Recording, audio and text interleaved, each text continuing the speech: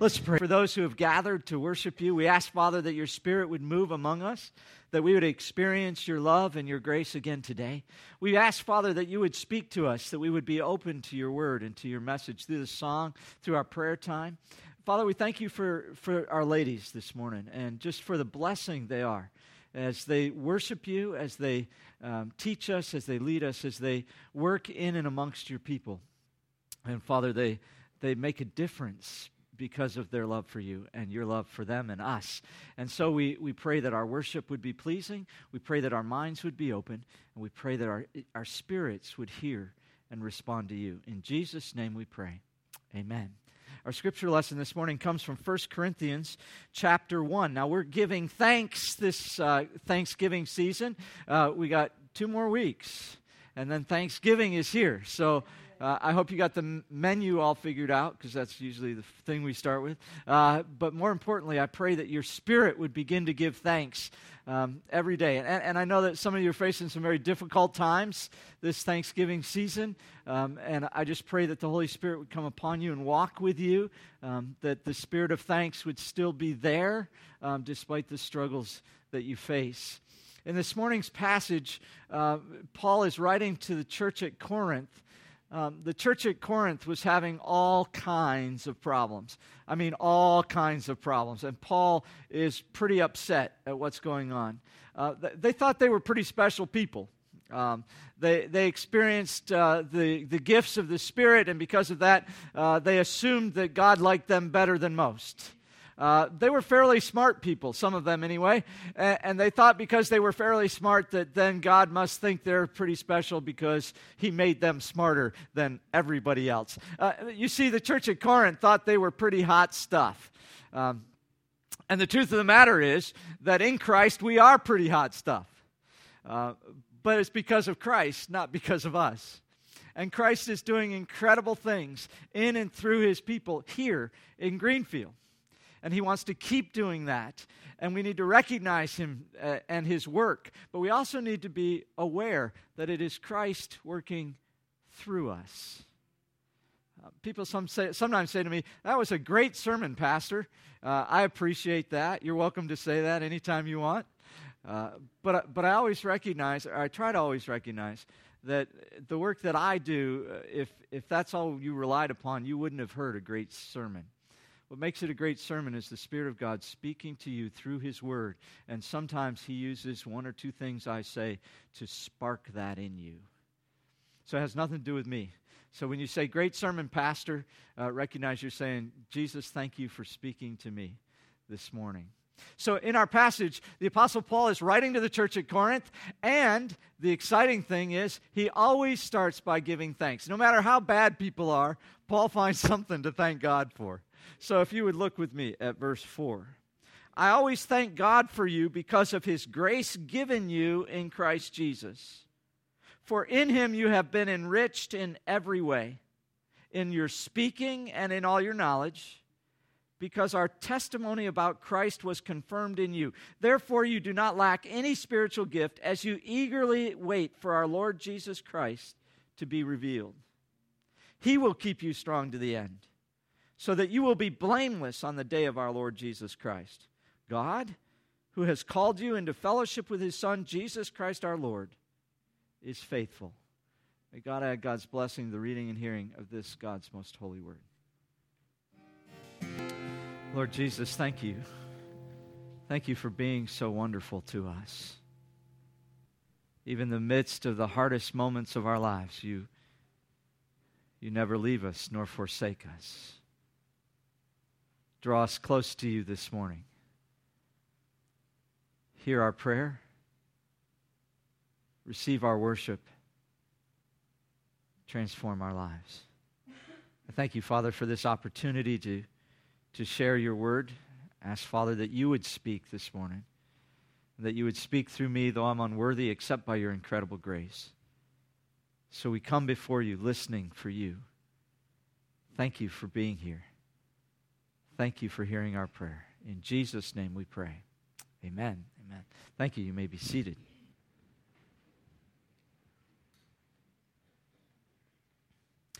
This Thanksgiving season, we have begun to not just give thanks to God for things that we have received or things that we have. However, we're beginning to try, I hope anyway, to give thanks for each other. And so last week, I encouraged you to give thanks for someone of faith. And I hope that during the week you were able to thank God for someone you know who has faith, and we talked about what all that meant. This week, I would ask that you begin to think, even now, of a person of grace, and I would encourage you to think of a woman of grace. This is Women's Sunday, and it'd be great for us to stop and thank God for a woman we know who has grace, who has been filled with grace, and who has been transformed by grace. And I hope that you, whether you're a male or a female, have been touched by grace, and I pray that you would be transformed by grace, and that would be visible in your life. We're going to talk about what that's like. I want you to meet a person first. Her name is Grace.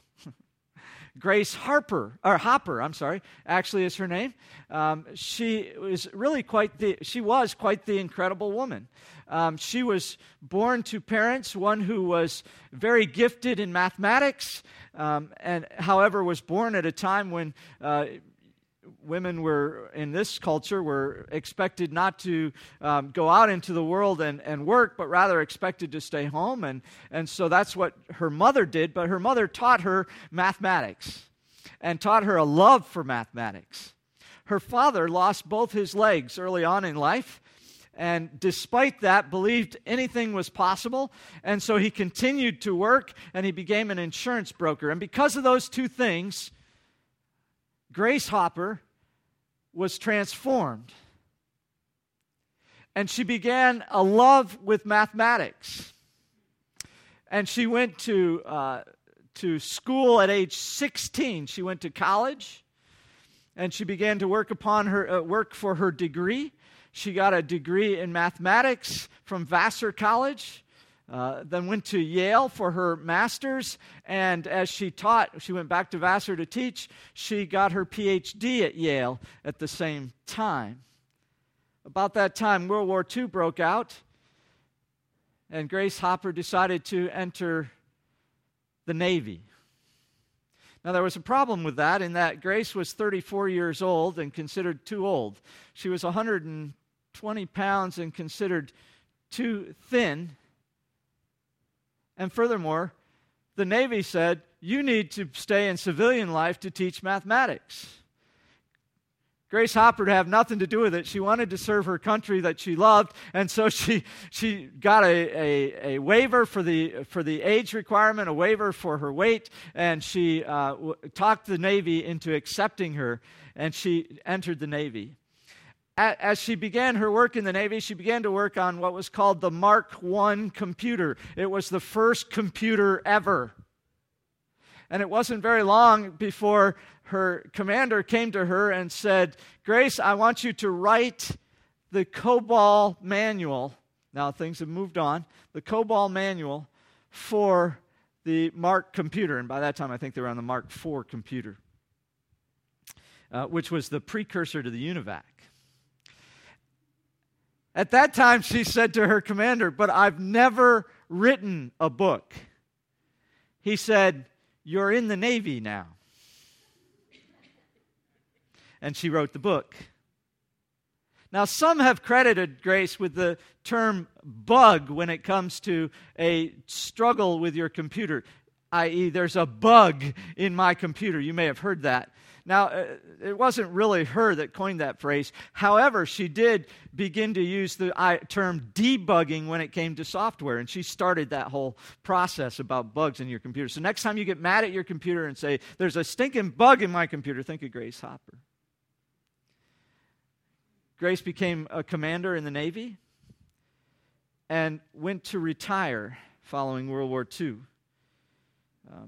She was out of the Navy for about 80 days when they determined they needed her because they were not keeping up with some of the calculations on the computers they were using at the time, and they asked her to come back, which she did.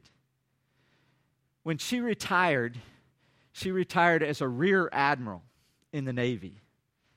Now that's the equivalent of a brigadier general.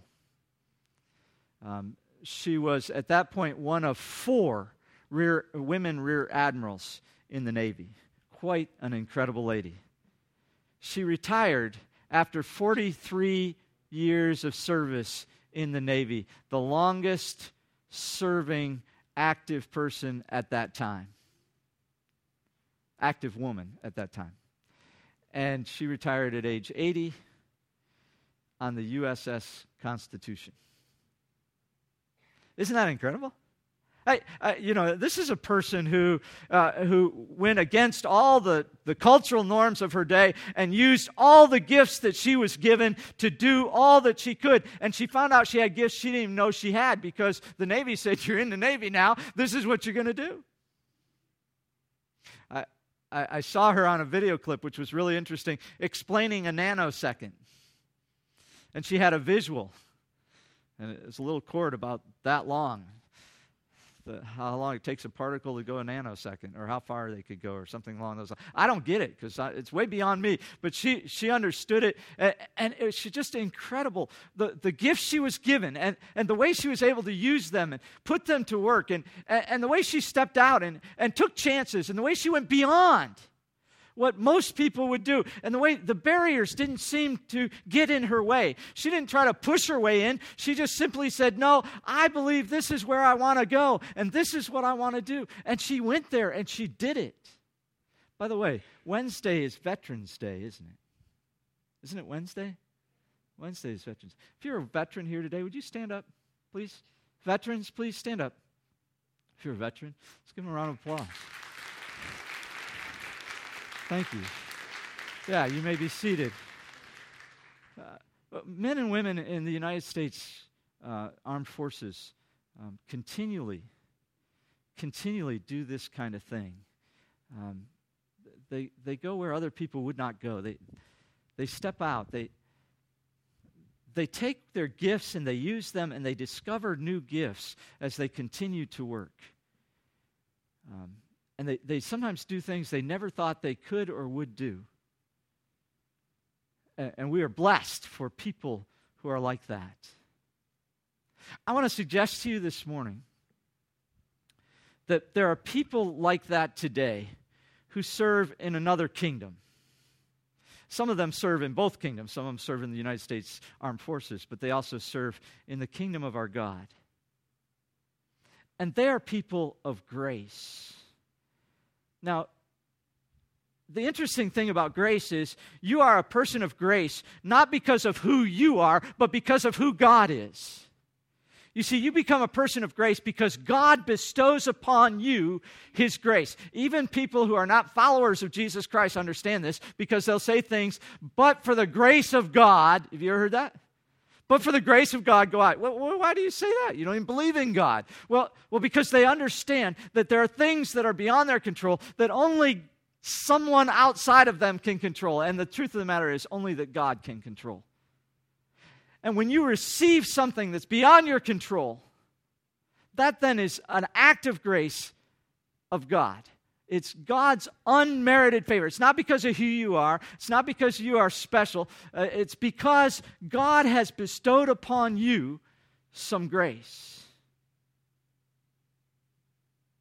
And I want you to think this morning. Now, see, this makes it really easy, because you could say every person here this morning is a person of grace because God has acted upon them. But what I want you to think of this morning is not just people upon whom God has acted, but people who have taken that grace and put it to work. Taken that grace and put it to work. These are people of grace. And Paul, in this morning's passage, wants to give thanks for people of grace, people who have received the grace of God. And I believe he would encourage them and us to take that grace and put it to work. First of all, people of grace are people who have been enriched. Obviously, these are people who have received from God, right? And we usually think of grace as the forgiveness of God, and that's a part of God's grace. And so people who have a rich life in Christ are people who recognize that they've been forgiven by Christ. And that's where it all begins. And if you've never experienced or opened yourself to God's forgiveness, then you've never received that part of His grace. And I encourage you to do that this morning because it will transform your life. Because He wants to work His forgiveness in your life. He wants to remove from you all those things that you've been carrying around that you've done in the past, those things that you wish you could change. You ever sit there and say, man, I wish I could go back and change that. But you can't change that, but Jesus can forgive that. And He wants to take that away from you, but that's up to you. His grace is available for you this morning to say, yes, I ask you, Lord Jesus, to remove these sins from me. And if you ask Him to do that, He will do that. And He will no longer hold you accountable for those things. You understand how that works? That's incredible. That gift of grace that Jesus offers. But a person of grace has not just received that, they've received even more. A person of grace is a person who has received gifts from God that are just amazing in their eyes. They're creative people. There are people who like to get involved. There are people who recognize that God's at work. There are people that have been transformed, and because they've been transformed, they work out that grace in their lives. Let me give you an example, okay?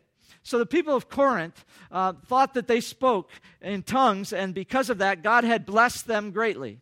And the truth of the matter is, when you receive a spiritual gift from God, that is a blessing. And God wants to give you many spiritual gifts. So don't look at your spiritual gifts inventory and say, this is all I got. All right? Those are things that are obvious to you. But every once in a while, God will step up to you and say, listen, you're in the kingdom now. I got something more for you to do. I got a new gift for you. So don't be shut off to that. Recognize that God has gifted you in many ways. Now, the people in Corinth thought that they had special speaking. They didn't have special speaking. Paul wanted them to see that any follower of Jesus Christ was speaking in the Spirit. This is what he says in the 2nd chapter, verse 13. This is what we speak, not in words taught us by human wisdom, but in words taught by the Spirit, explaining spiritual realities with Spirit-taught words. What's the most found word in that verse? Yes, say it real loud. Spirit. The Spirit is what that's all about. And when you're a person of grace, the Spirit of God is at work in your life. And it's amazing to see what God will do. And it's not about you, it's about what God is doing. So the Apostle Paul wants them to be clear in Corinth. It's not about your speaking in tongues. It's about the Spirit of God speaking through you. And more importantly, when the Spirit of God speaks through you with spiritual wisdom and spiritual words, it doesn't necessarily mean it's words that other people don't understand. As a matter of fact, he would suggest, I believe, from the book of Corinthians, that better speech would be words that everybody understands that talk about the spiritual realities of life. In other words, a person of grace is constantly talking about what the Spirit of God is doing in their lives. You with me? So, I want you to think about people you know who constantly talk about what God is doing in their lives. They're excited about what God has been doing and what God might do. And they're open to anything that God might decide to do. I'm getting ahead of myself, but I want you to see that the Corinthians were blessed not because they were special people, but because God's grace fell upon them and gave them an understanding of the Spirit. And so in Colossians, we're told, let your conversation always be full of grace, seasoned with salt, so that you may know how to answer everyone. In other words, constantly being open to the Spirit of God and watching God at work so that you're able to see how God is putting things together. You ever stop and say, I don't understand what's going on here. I don't get where we're headed here. How does this all fit together? And so you're sitting there saying, I don't get it. I don't understand it. If you are a person of grace, you step back and you say, okay, I may not understand this, but I believe that God has a plan. By the way, God is a God of order, not disorder, folks. God has a plan. So you step back and you say, okay, I don't understand how this is all fitting together, so I'm going to step back a minute, and I'm going to ask the Spirit to be at work. And as the Spirit begins to work, you begin to see how things begin to put together. Do you understand it all? I don't. If you do, see me afterwards. I want to talk to you. I don't get it all. But I begin to see bits and pieces of what the Spirit of God is doing in my life and in the lives of others. And all of a sudden, it begins to make a little more sense. If you're saying to yourself, I don't get what life is all about, my life isn't making any sense this morning, I would encourage you to step back and ask the Spirit of God to come upon you and to begin to give you some idea of what He's doing. And then trust Him in that and watch. For I believe that God is at work in your life. Now, the Corinthians thought they were smarter than everybody else, too. And they had this pride thing going on. You notice that? We're special. The Apostle Paul wants them to see that their understanding comes from the Spirit of God. Their speech comes from the Spirit of God. They have nothing about which to brag. They have every right to humbly stand before God.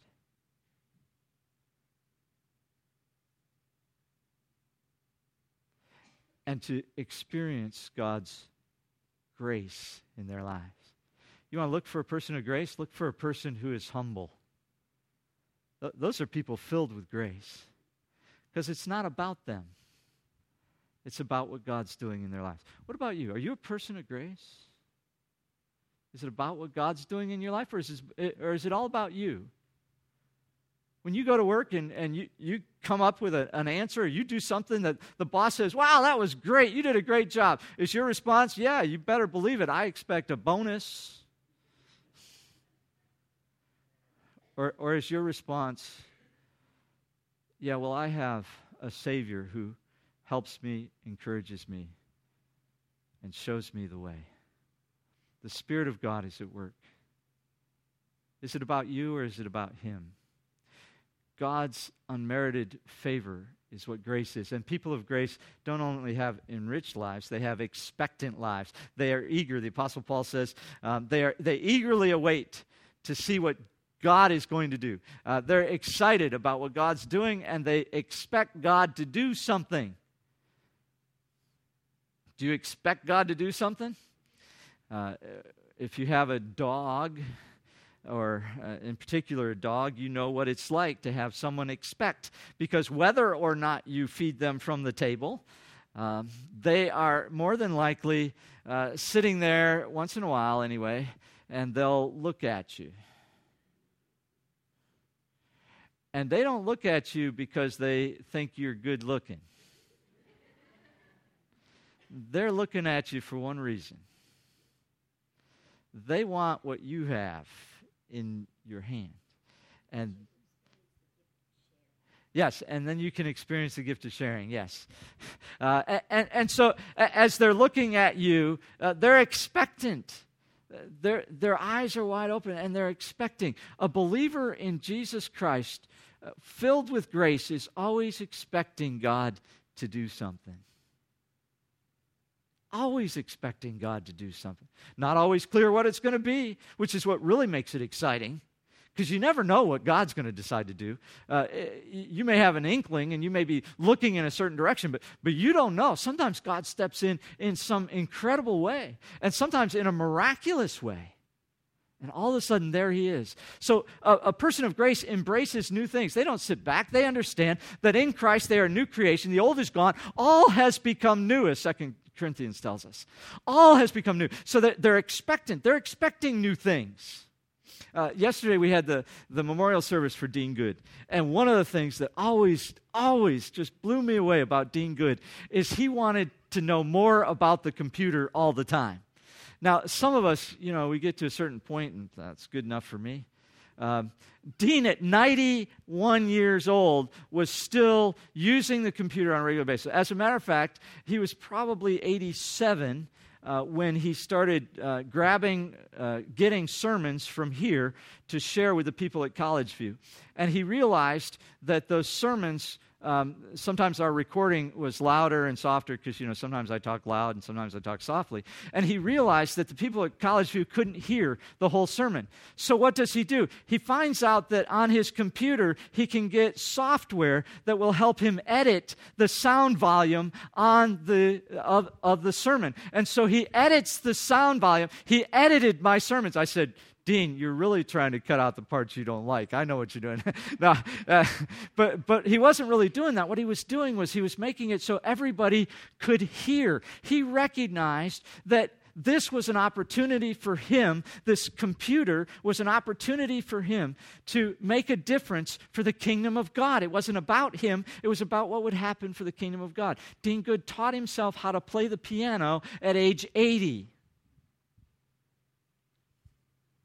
That, to me, is wild. At age 80, he expected new things. He believed that in Christ he was a new creation. The old was gone. All things had become new. And I'm just so excited. I can't wait to get to heaven and see him totally new. I can't wait for that day. But you see, Dean understood. Dean got it. He walked around with his eyes wide open, looking, expecting God to do things. The other person that I always think of when I think of a person of grace who had their eyes wide open was Jeanette Bemis Locke. Because if you told her something that God was doing in your life, her eyes got big, her mouth got big, she was smiling, she was excited about what God was doing in your life. That's a person of grace. People who lack grace, when they see God at work, they go, yeah, I knew that was going to happen. Are you excited about even the little things God is doing in your life? Or have you gotten bored? Start looking. God has great things to do. Steve Jobs, of course, what was that company he formed? Apple, that's right, yeah. This is what he said. Everyone here at his company has the sense that right now is one of those moments when we are influencing the future. Think about that.